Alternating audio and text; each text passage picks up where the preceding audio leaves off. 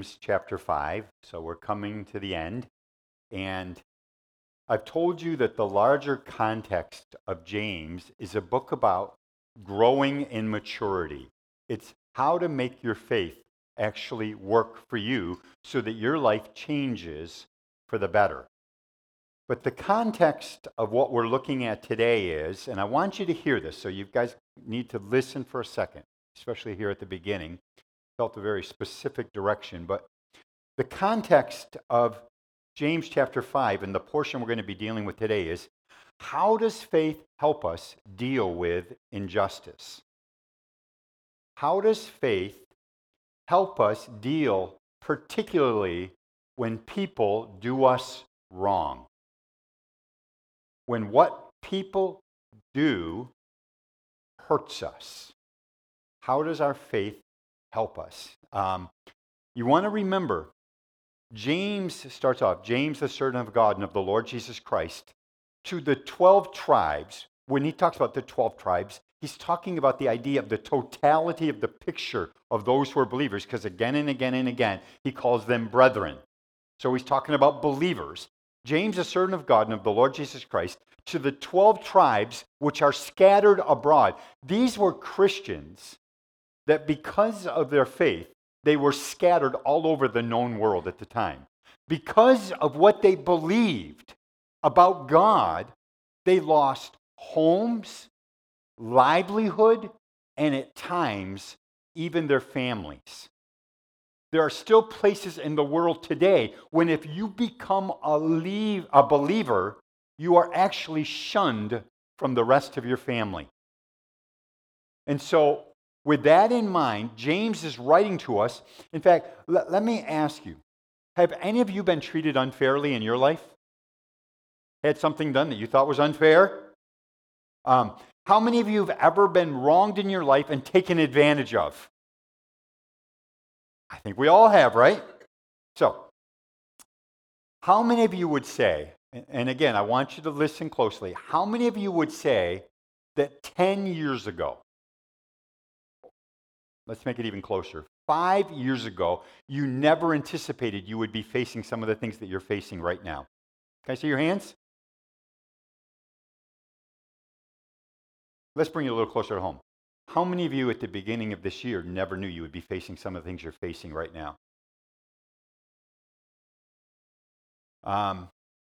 James is talking about people like you and like me.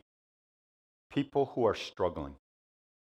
People who are God lovers. They love Jesus with all their heart. But life just has not gone the way they thought it would.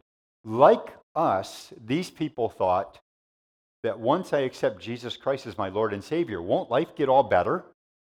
Won't my problems go away? Won't I have more prosperity, more of every good thing? And that's the kind of people that James is writing to. People who are facing challenges and crisis, even crisis in their faith. But hear this. I personally believe, and again, I've been through it myself, so this is not like me talking just kind of theoretically. I believe that when people have a crisis of faith, most often it's born in fear. We're afraid. We're scared. We're not going to make it. And can God even make it for us? God, you said, but what about now? They're scared. They're hurt. They're upset. And perhaps even a little bit bitter and angry. Bitter and angry at the people who have done it to them. But I also think bitter and angry at God. And I want to suggest to you, God's big enough even for that. He's big enough for us to be real with him. I had a friend whose 3-year-old grandson was told that he had bone cancer. And he wrote me this. He lives far away, so I can say this. He said, I must have sinned greatly in this life or a previous life, and I'm wondering if God is using this to punish me. Some of you here who are spiritual, you're going to say, oh, he just doesn't know God well enough. No, I'm sorry. Please, blow it out your pipe. All of us question things sometimes. All of us go through heartaches that make us question God and His goodness, His kindness, His promise to be faithful to us. If you live long at all, you'll know you'll go through that kind of stuff. I expected better. At one point, this same friend said to me, I don't know if I want to serve a God like that. So what I would like you to do right now, and I know you guys come very prepared, and I'm grateful for how well you listen, but I'd like you to do a favor for me, and I know that whenever I ask you to do this kind of favor, there's something inside of a lot of you that rises up and says, I don't have to do anything you say. You're right, you don't. So be free to be a rebel. I'm kidding, you know that. I understand what it is to feel like I don't know you, why should I do what you ask of me? But I'm going to ask you to do it anyways. I'm going to ask you to take your phone, your Bible, and your notepad and just set it down for just a second. Kind of get comfortable in your chair. I don't mean lay down. I mean get comfortable for a second. And I would like you to, if you're able, if you're willing, to just close your eyes. Just close your eyes. Just stay between you and God. I believe that God wants to use His word today to speak to each one of us. I believe that God, by His Holy Spirit, is here in this place. And He wants to minister healing and hope to you today, to you personally. Yeah, I'm talking specifically to you.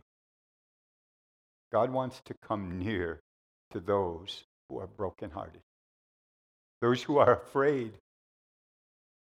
those who have become angry, almost put up a wall because God didn't do what I thought He would do. And you've closed yourself off even from God. But He's coming near to you today, right now. I believe that God wants to meet with us today.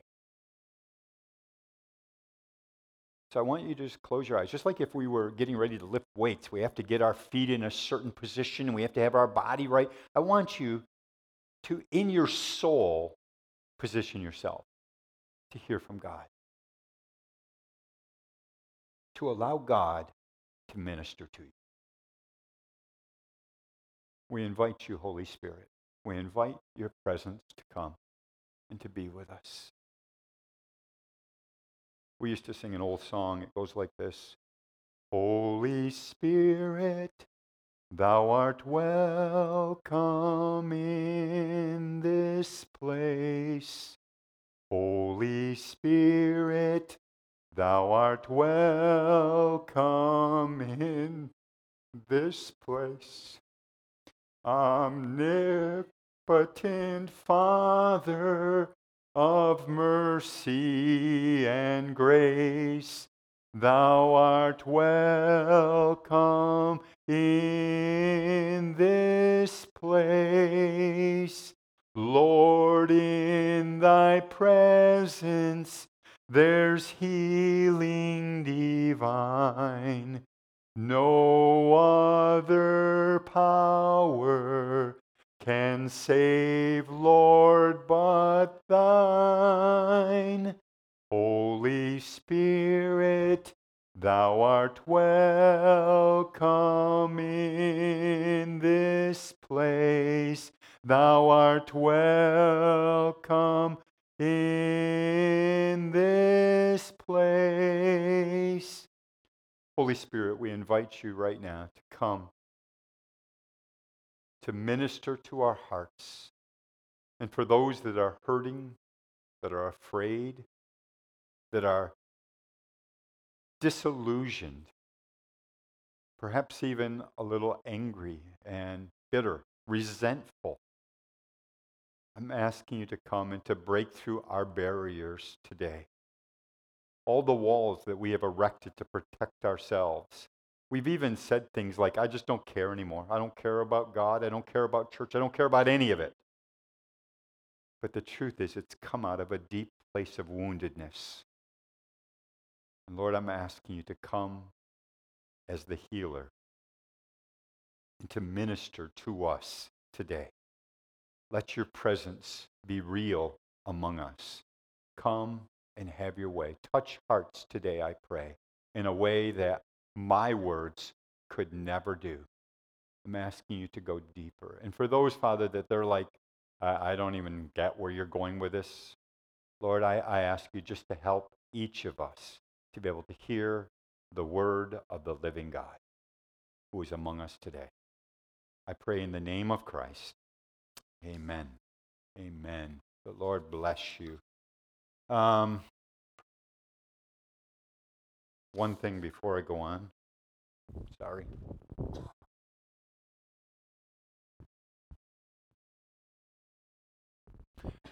James chapter 5, if you're not there. And in these short verses that we're going to read together, James talks about one of the primary ways that we deal with this sense of woundedness, of hurt, of injustice around us. And he says we need patience. But when he talks about patience, he's not just saying, suck it up, rosebud. He's not saying, just hold on and survive, like the picture of the cat hanging onto the bar.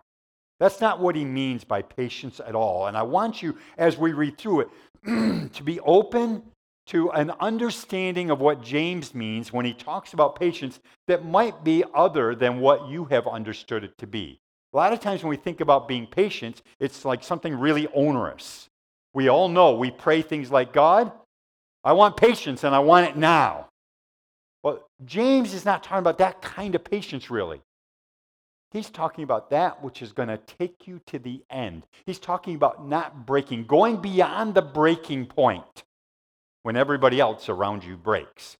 And in these first verses, six times, he uses three words that are kind of linked together. The word is patience, endurance, and perseverance. So he's going to talk about those three things, and you can note them as we read. I'm going to begin reading in verse 7, if you'll follow along. If you don't have a Bible, it's going to be right up here on the screen for you. Okay, James 5 and verse 7.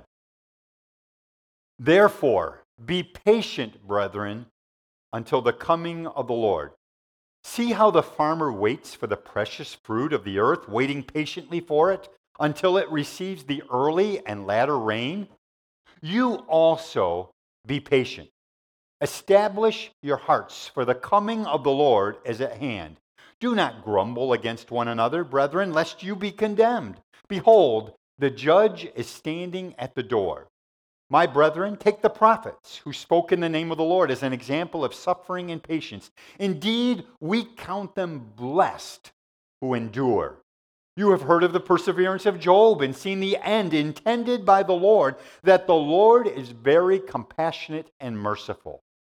But above all, my brethren, do not swear either by heaven or by earth or with any other oath, but let your yes be yes and your no, no, lest you fall into judgment. What James does here is James gives us kind of like three ways that we can understand and grapple with this issue of patience. He answers kind of like the questions that we ask when we're in English class. And they told us, when you're going to write a good article, you need to answer like the 5 W's kind of thing, the 5 questions. Well, James addresses 3 of them. He asks the question, when should we be patient?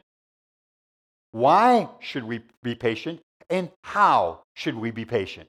So he's going to address all of those, and I'm going to do it as quickly as I can. If you can help me to follow along, that would be helpful. So he first starts with, when should I be patient? And James says there's 3 times when we all need an extra dose of the grace of God, not just to survive, but actually to thrive in the midst of life. Number 1, when circumstances are uncontrollable. You need patience when things are outside of your control. And he uses the example of a farmer in verse 7. Part of the job description of a farmer is to wait patiently. I mean, he waits to plow. He waits to sow the seed. He waits to have the harvest. But even outside of those things, which a farmer might have some control of, he can decide whether I'm going to go out and plow today or not. There are things outside of his control. He can't control the weather, whether there's too much rain or too little rain, whether it's too cold or it's too hot. I've watched whole crops be destroyed by a late summer hailstorm. A farmer can't control those kinds of things. And that's what James is talking about. A farmer can't control how much his crops will produce. He can hope, he can plan for it, but you can't control it. And James says, just like that farmer has things outside of his control, all of us face things that are outside of our control. A major problem we deal with is that when things are outside of our control, we still try to control them. Right? We practice this amazing gift. It's a spiritual gift. Okay, I take it back. It's an unspiritual gift. We practice this unspiritual gift called worry. We worry about things. We fret about them. Things you can't control, I used to say it, I don't know if this is even a right way to say it, but I say it anyways. We chew the mental cud. You know how a cow chews its, I forget it. There used to be farmers in this place, not anymore. We lay in bed at night ruminating on this again and again in our mind. How many of you have laid in bed and played the same stereo again and again and again? Something's going on in your family and you can't go to sleep. And you say, I'm praying about it. But really, you're not praying. Really, you're worrying to God about stuff that you can't control. Worry and fret.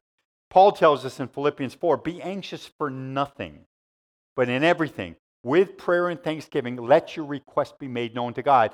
And then, when you've done that, the peace of God will rule and reign in your heart. We need patience when the circumstances we face are uncontrollable. Number 2, we need patience when people, I should just stop there. If you ever have to deal with people, you need patience. My faith in God would go really well if I didn't have to live with you guys. Or, I take it back, you guys are way better. If I didn't have to live with me, because that's where the real problem is. We need patience when people seem unchangeable. And James in verse 10 gives the example of the prophets. And if you think about it, the prophet's job description was to tell the people they needed to change. Have you found out yet people don't like to be told what to do? I just ask you guys to put everything down and close your eyes, and some of you go, no. Who do you think you are? And especially when people are telling you to change. A lot of people say, oh, I don't mind change. I like change. They only like change if it's change they like. Right?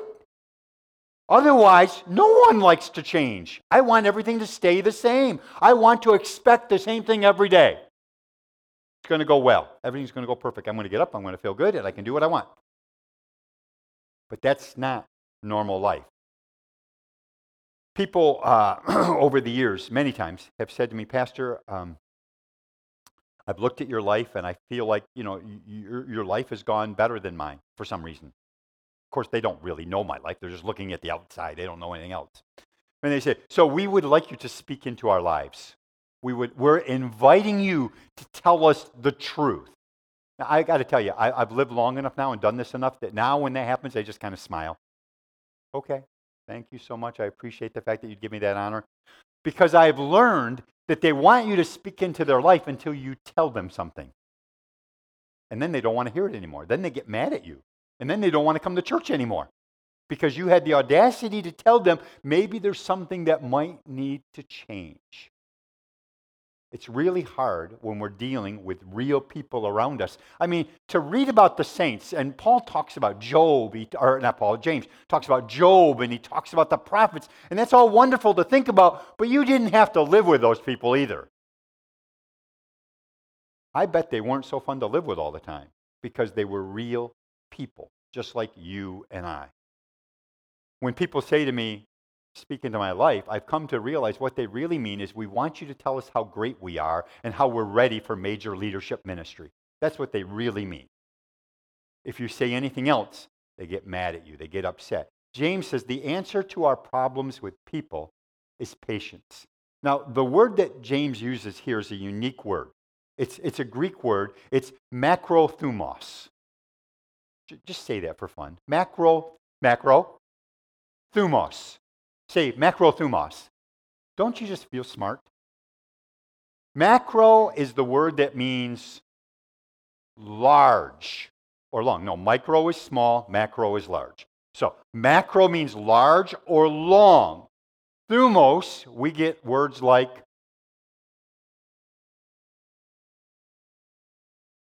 thermal, thermos. So macrothumos literally means it takes a long time for you to get mad. It takes a long time for you to blow your top. There's got to be a whole lot of pressure before you lose it. It literally means long heated. It takes you a long time to get hot under the collar. And he says that's what we need when we're dealing with people. You need patience when people are involved. The third place he says when we need patience is when problems are unexplainable. And in verse 11 he talks about Job. If there's anyone who grappled with the unexplainable, I think it was Job. I mean, here's a guy, think about it. I mean, honestly, think about it for one second. Here's a guy that God himself says that for his generation he was perfect. This was a spiritual man. He did nothing wrong, but within the span of 2 days, he lost everything. He lost his livelihood, his buildings, his crops, his children, and his wife. I mean, I think Job's wife gets a bad rap. I really do. I know that later on, Job's wife comes to him and says, just curse God and die. I think she was scared, like any of us would have been. What else is going to go wrong? I think she was scared, and she's saying to Job, maybe we should just quit and die. Maybe it would be better in God's presence that way. Job's left with nothing. And the hardest part is when life happens to you and it doesn't seem fair or make sense. When you've done the best that you know how and things are still going wrong, that's hard to handle. And that's kind of what happened to Job. You know, some problems that we have are our faults. You know that, right? You make a foolish decision, you're going to have consequences. Some problems are our own doing. But some problems that happen to us aren't because of us. It's what other people did or circumstances that we can't control. That's when we really need patience. And by the way, I keep saying patience, but we're going to get to, I think, a better definition of patience. So hold on steady. There's a lot of things in life I don't understand. I don't understand why Judah was born with hypoplastic left heart syndrome. I don't understand it. I don't understand why so many of our loved ones, some who are sitting in this room, wake up every morning with debilitating pain. I don't know why some of our dear loved ones died at such an early age because of cancer. I don't understand it, and I have to tell you, I don't like it. I don't like the fact that one of our brothers, Leo, is going in on Tuesday for heart surgery. I don't like it. I don't understand it. Here's a guy who's in good physical shape, very active. What's the deal? There are a lot of things that I don't understand, and I don't know that I will understand it this side of heaven. The question is, what do you do with it on this side of heaven? What do you do with those things that you just don't understand, that unexplainable problems? We had a young woman in the church. Some of you remember Krista Roop? Some of you? Krista, vibrant young woman. They had just bought Wyoming Inn and were going to run a bed and breakfast there, and things were going well. And she began to have some aches and pains and just found it was harder for her to get around a little bit. So some of the ladies from this church went and helped her to clean it and get the whole place all ready. But then the aches and pains got worse and worse until she became so debilitated, so handicapped, that she had to have a wheelchair that was a laying out wheelchair where she laid that the whole way. She got to a point where she couldn't speak anymore. She couldn't eat anymore. She had to have a tube. It was terrible. And you're learning, why in the world did that happen? But I can remember early on, while she could still talk, somebody asked Krista this: aren't you mad at God for doing this to you? And this was her response. I can still remember it. How can I be mad at him? He's all I have to hang on to. When you got nothing else, that's all we got. It's what the apostle said. When Jesus said, are you two going to leave me? He said, where else are we going to go? I haven't found anything better out there. Patience isn't just putting up with things because you can't control them. It's holding on to God in hope. That's what patience is. It's holding on to God. Believing Him, even when everything seems contrary. Every bit of evidence seems to contradict it. Holding on to God. When? Well, we need patience when circumstances are uncontrollable, when people are unchangeable, and when problems are unexplainable. But then James goes to why. Why do we need patience? Number one, because God really is in control. He says in verse 8, establish your hearts, for the coming of the Lord is at hand. 3 times in those verses I read to you. You go back and read them yourself. 3 times he talks about the coming of the Lord.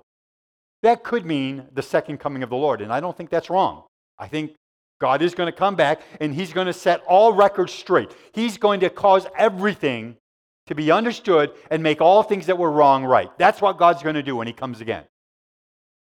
But I also think there's sometimes, just like the song we sang earlier by Bob Fitts, when God wants to come and save us now. When God is coming near to us right now.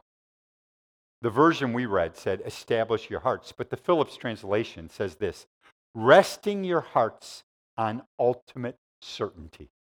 Resting your hearts on ultimate certainty. Though a situation might be outside of our control, it's not outside of His. God is always in control. I can't control everything in my life, but I can trust that God is in control. There's never been a day in anything that has happened to me where God has been caught by surprise. Where He said suddenly, oh my word, what am I going to do? I better call in the cavalry. Not going to happen. Number 2, God rewards patience. In verse 11, He says, we count them blessed who endure. Blessed. In other words, it pays dividends to be patient and not quit. The second half of Job's life, the scripture tells us, was doubly blessed from what he had known previously. There are rewards in this life, but there are also rewards in the life to come. Listen to what Jesus says, Matthew 5:11. Blessed are you when they revile and persecute you and say all kinds of evil against you falsely for my sake. Rejoice and be exceedingly glad, for great is your reward in heaven. All too often, I want my reward right now. I want to be able to see it now. I want proof of it now. God, change the situation right now. But God is saying, no, we also have to wait knowing our reward is coming for us there. We're not citizens of just the United States of America or whatever country you might be a part of here. We are citizens, first and foremost, of a higher kingdom. I heard the story of a missionary who spent his entire life in a very out-of-the-way country, an out-of-the-way place, just spent his life with seemingly little results. But he did have some. And there came a point in his life when it was time for him to come home. He was going home to help take care of himself, his wife, and his family. And so he was coming home, and in those day and age, they had to come home by ship. And as they're pulling into New York City Harbor, there's like this huge ticker tape parade going on. There's all kinds of banners saying welcome home and all this stuff going on. And this missionary knew not one bit of it was for him. It was for a starlet that was on the same ship coming back from a tour that she did in England. And he began to be a little bit resentful. He said, God, it just doesn't seem fair. I've lived and served you all of my life. I've done the best that I know how. And yet I come home and there's nothing for me. It's just for her because she's a star. And immediately he heard God speak to him and said, the problem is you're not home yet. Our home is there, not here. You're not home yet. Number 3. Why? Because God really is working things out. God's working behind the scenes in ways that you and I can't always see. If there's one message in the book of Job, it's this: there's a lot going on behind the scenes that we can't see. In fact, God says He's working in you right now. Did you know that? God is working in you to will and to do of His good pleasure. Right this very moment, God's working something out in your life. You might not see it, you might not understand it, but God is at work in your life. He says in verse 11, you have heard of the perseverance of Job and seen the end intended. In other words, God had purpose even in what was going on. The end intended by the Lord. Romans 8 says all things work together for God, for good. But you have to wait for the all part. We are not there yet. We have some, but we don't have all. And when that all comes together, God's going to cause good to come out of it. Our problem is we want the end right now. We want our suffering, our struggles, our challenges, our crises to be done now. There was a well-known preacher back in the last century by the name of Philip Brooks. Some of you might have read some of his books. Philip Brooks was in his office one day before church, and he was pacing in his office, much like I am right now. He's pacing back and forth frantically, and somebody opens the door to let him know it was time to come out. And they saw him pacing, and they said, "Pastor, is there a problem?" And he said, "Yes." He said, "I'm in a hurry and God isn't." And I think that's often part of our problem, is we want it, and we want it now. While you're waiting, God is working. So that was when and why, and finally, how. How should I be patient? James tells us we should wait expectantly. And he again uses the example of the farmer. He says the farmer plants a seed, and what does the farmer do then? Having planted, having tilled the soil to get prepared, having planted the seed, having wet it, having put fertilizer in, what does he do? Does he go in and just watch reruns of Green Acres? Does he keep digging up the seed to see if it's doing anything? No. He anticipates that the seed is going to fulfill its purpose, and he begins to prepare for it. I thought it was interesting. Doug Gillette, who some of you guys know, he's a good friend. Doug Gillette spends most of his time not out on the fields at all. He's a potato farmer, a big potato farmer. They have fields and fields and fields of potatoes that they sell to some company. I can't remember now. Do you remember, Tom? Lay's. I know some went to Snyder's and stuff like that because he wanted me to visit down in Lancaster. But either way, here's a guy who's like a big farmer, but he spends almost no time in the fields whatsoever. He says, I don't even see the potatoes sometimes. He spends all of his time preparing the machinery that they need to harvest their crop. So part of what we're doing, waiting expectantly, is we're actually getting ready for what God has promised. And sometimes that means preparing your barns, preparing your machinery, or whatever it might mean.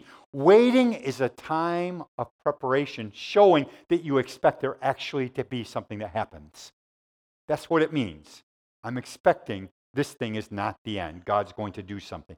Expectancy has to do with our trust in God's faithfulness, His promise to do what He has said. David said in Psalm 130, I wait expectantly, trusting God for help, for He has promised.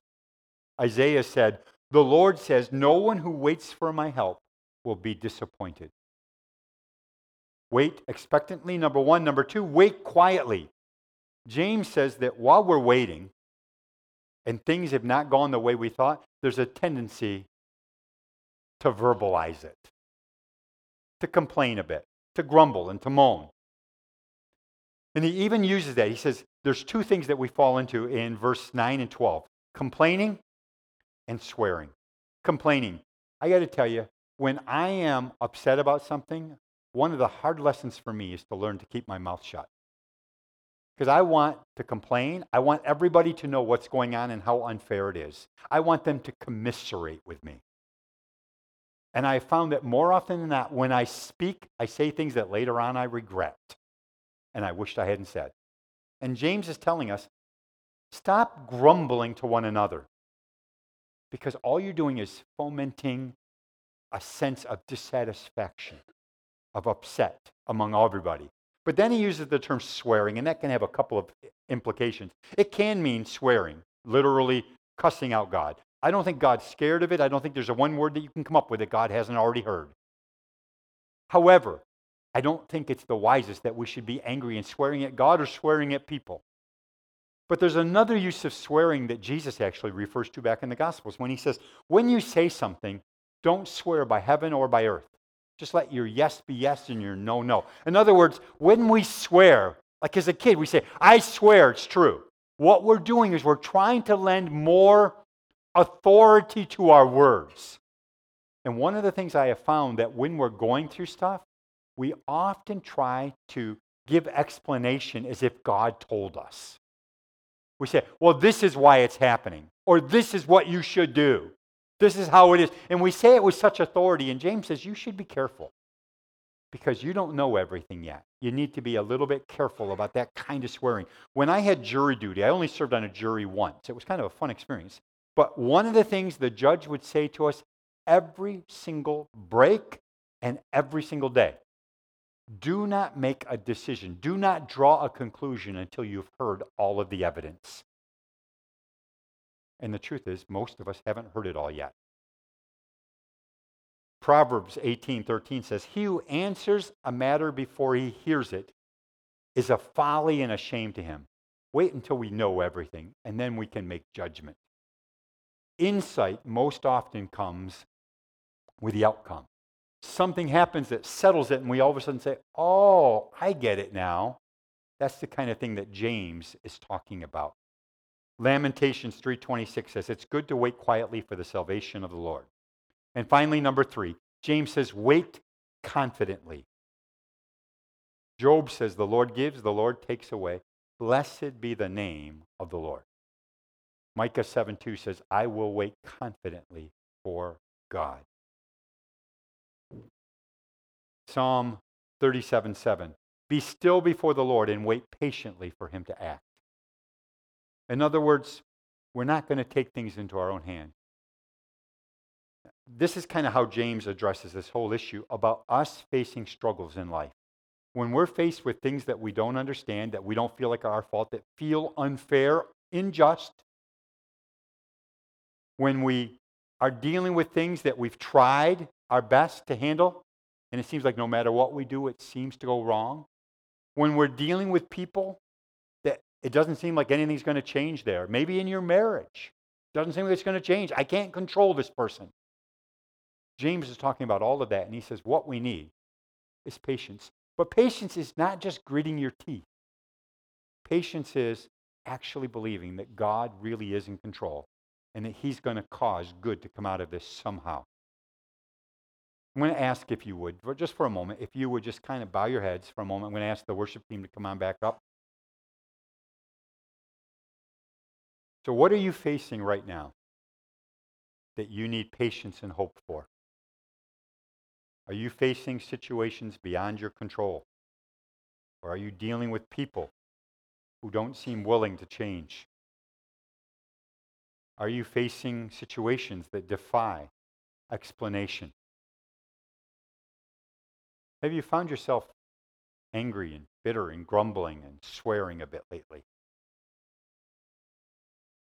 Remember, James says it might be out of my control, but it's not out of his. God's going to reward your patience, your faithful trust in him.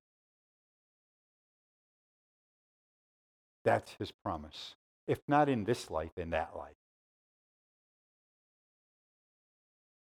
For some of you today, this is not just a theoretical message. This is for you, and you know it. You're facing things in your family that are heartbreaking. You're facing things with your kids that are just tearing you up. And you know you can't control it. They have to make their own decisions. But your heart breaks. And it would be really easy to become angry. God, I've prayed and I've prayed. Or maybe it's even in your own life. Maybe there's stuff that you're dealing with that you want changed. And you say, I've tried my best. I read, I pray, I come to church. But Maybe it's not inside of you. Maybe it's your health. Maybe your struggle is God. I had no anticipation that we would end up where we are physically.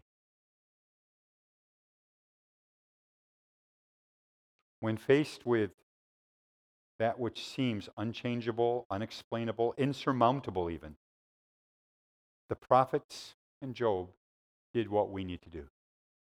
Rather than running from God, we need to run to God. Some of you need to take a moment, just right now, just in your heart of hearts. Humble yourself.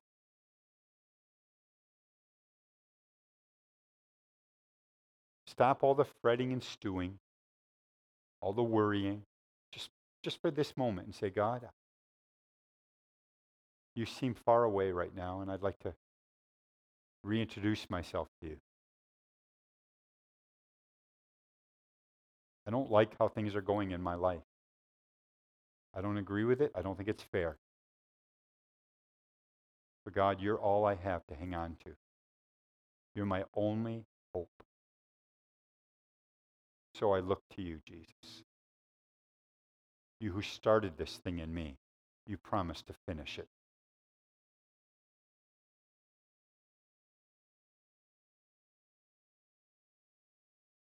Just let God creep into the crevices. Maybe it's just a little nook that you can open right now, but do it. Open it to Him, just even that little part. It's okay to tell Him about your hurt, your pain, your dissatisfaction, your anger. It's okay. The prophets expressed that. David expressed it again and again. But he would conclude it with, but God. But God.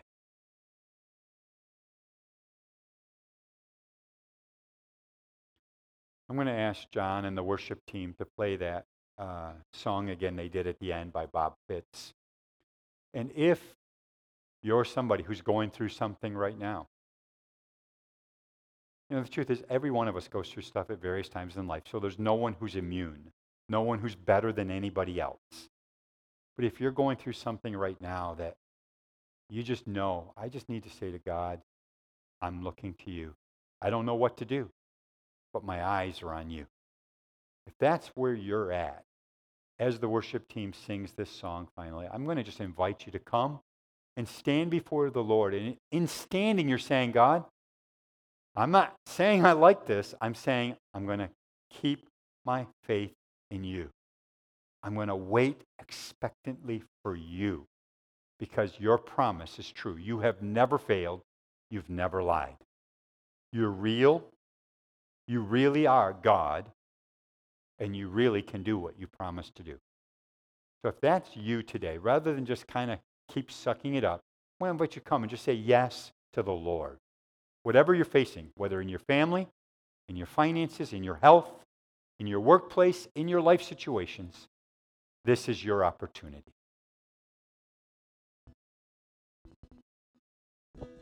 Say to those who are faint-hearted, Do not be afraid.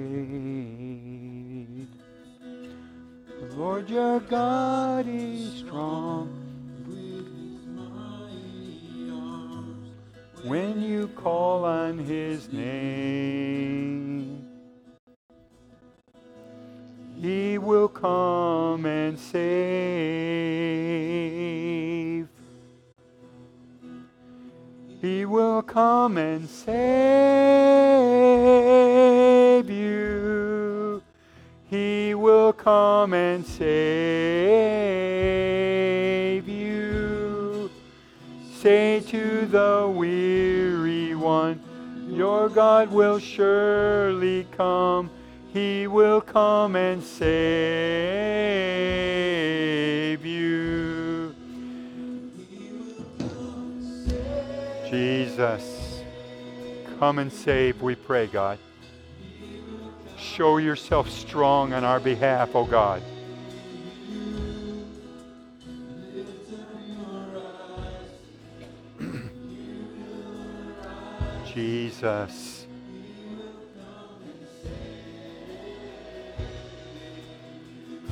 Father, right now we pray that your strong arm would come and show itself on our behalf.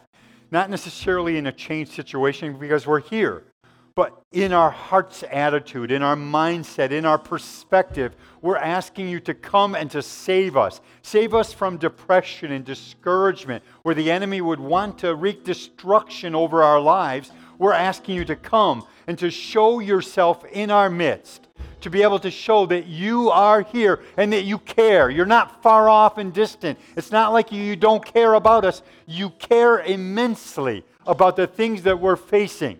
Even as Christ came to the grave of a friend and he wept, though knowing that he was about to raise his friend from the dead, he still wept, knowing the feelings that we have. So I'm asking you to come and to save each one, Lord. Those who have come forward, those perhaps couldn't come forward for whatever reason, I'm asking you to meet with them in their life situations and cause your salvation to be seen. You don't just save us once and for all. You save us every moment of every day. Come and save, I pray. Now, if you need to leave, we pray God's blessing upon you. Feel free to leave or just sit in the presence of the Lord for a while. If you're going to leave, I ask you to take your talk outside in the foyer, and even there, keep it down, okay? So that these folks who are still seeking the Lord can have some level of quietness in doing that, all right? God bless you guys. Broken-hearted, do not lose your faith. The Lord your God is strong with his loving arms.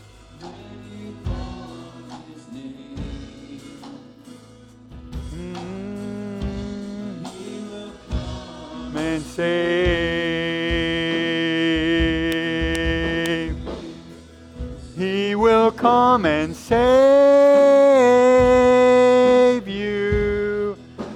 He will come and save you.